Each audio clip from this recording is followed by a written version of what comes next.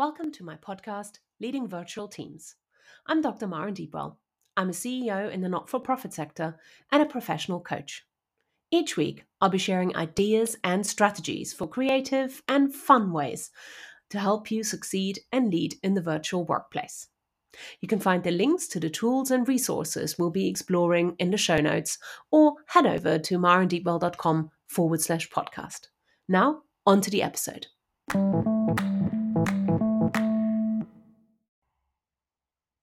Now, today's episode is going to be an unapologetic library geek out because I've been blogging a lot about going to the library. I've been going a lot to the library, reading a lot, returning books, borrowing them, and just generally really enjoying my post-pandemic return to having a wonderful local library system. So if you're not interested in libraries, then this is not the episode for you. And hopefully I'll see you next week on the next episode. But for those of you who are interested in libraries and particularly using them for joy as well as work, then please keep listening. Now, as I mentioned, I've been blogging about going to the library, and this was prompted by joining Cardiff Library in the past couple of months. And I think I mentioned I wasn't able to join the library here very quickly, or I didn't get around to it when I first moved to Cardiff in March 2020 for obvious reasons. And now that I've finally gotten around to it, I can't believe it's taken me that long. It's been absolutely fantastic to be able to go and borrow a lot of different books and try out the different library branches here in my local area and in the city, and just enjoy seeing all the different things the library system here has to offer. Now, one of the things I've been enjoying the most is just the sense of discovery that comes from browsing books that I don't really get digitally in the same way as going to a bookshop or into a library. And for me, it's been fantastic to be able to go to the different libraries. My local branch here in the village where I live is a very small library. It's in a single room and very enthusiastically staffed one afternoon a week.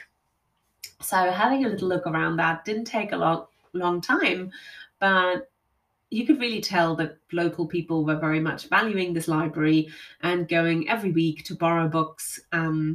And I've really enjoyed coming along and kind of getting to know my local community a little bit better. Then between where I live and city centre, where the big central library is located, I have another branch of the library that I go to, and this is a sort of 5-minute drive away, a little bit bigger, and very much a community library as well, and fantastic for fiction, romance, just general crime novels. This is really fun for me to go to and just pick up like 2 or 3 books that look fun on the day, and as well as picking up the ones I ordered online and then being able to kind of read them quite sort of as an exploration. I love reading different genres of fiction, and so this week I went to the library and picked up one book about a bookshop in London and a sort of account of selling rare books, and it was kind of humorous and surreal and a fun way of spending an afternoon. And I also picked up another book called The Lighthouse Witches, which I really borrowed for the title alone to begin with, because I thought lighthouses and witches together must be amazing.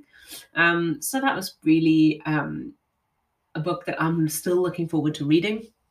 And also a book that I've recently come across that I was very interested in, by E.M. Forster, called, it's a short story called The Machine Stops. And it's written in 1909, and a fantastic book which really sort of predicts things like video conferencing and the internet and our relationship with the environment in a way that seems uncanny for a short story written in 1909.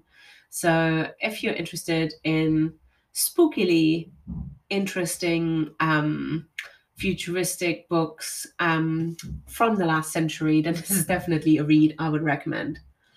But it's just been fantastic for me to have so many different books that I can just borrow and discover without having to buy them all, without having to find spaces. And I do go a lot to charity bookshops as well, but I think it's just been really nice to let my passion for reading kind of sort of unbridled reign and just get as many books as I want and read them all. Also, one of the things that's made a huge difference to me is simply not having to buy the books and for there to be no financial obligation in terms of reading as much as I want. And that's particularly the case for work related books, books on coaching or educational technology, which can be quite expensive. And before you've read the book, you don't know how useful it's going to be for your own work. And I think I've not worked in an institution with its own library for well over a decade now. And so I think joining the library has given me a renewed sense of how many resources are out there and really given me a sense of sort of having the freedom to do more research again, which has been fantastic. I used the libraries in Oxford a lot when I still lived in Oxford, and that's also where I finished writing my PhD. But I think once academic research wasn't really part of my day to day life or not the focus of it, I really didn't continue going and borrowing as many academic or research texts as I used to. And I think, quite naturally, after my PhD was finally finished, I needed a bit of a break and focused on publication instead of research. But it's been a fantastic rediscovery for me that there is such a wonderful, rich collection of free resources on my doorstep. And I think in the pandemic, I was much more focused on, helping other people access resources and continuing their education. And I'm taking it as a really good sign that I am able to now focus at least a little bit on my own learning and my own development again. So that is definitely a huge bonus for me. One of the other things I've been thinking about is how the purpose of libraries has really changed and how our relationship with libraries is changing. And one of the things that I was reflecting on is how many different things I've done in libraries in the past and how I've engaged with them. So, for example, I used to help teach digital skills in libraries or provide online access for the general public, teaching literacy and citizenship and helping with access to local services. I've been to fitness classes in libraries and to therapy sessions, and I've worked in libraries. And as I mentioned earlier, I spent a lot of years in libraries as a research student. I even applied for my right to remain in the UK post Brexit in a library. So I think there's a lot of context for me in terms of my relationship with libraries. And I think it's also partly what got me started on my PhD research into cemeteries, because cemeteries are often referred to as libraries of stone. So there's definitely a strong relationship for me with the library as an institution and as a space. But right now, here in the UK, particularly as the weather is still quite cold and wintry, spaces in the library have become designated as public warm spaces where individuals can go to keep warm, get a free hot drink, and also read and spend time just being out of the cold, particularly if they can't afford to heat their own homes during the day. And I've been seeing many families, particularly with small children, playing with toys in the library during the day, or adult customers sitting in warm spaces, just quietly reading or dozing and spending time in warm and safe spaces. So it's been a very poignant reminder of the kind of crisis that we're in at the moment and all the different pressures that are on people. And also a reminder how important it is that you can find some social connection in the library alongside with solace in the imagination of others through reading.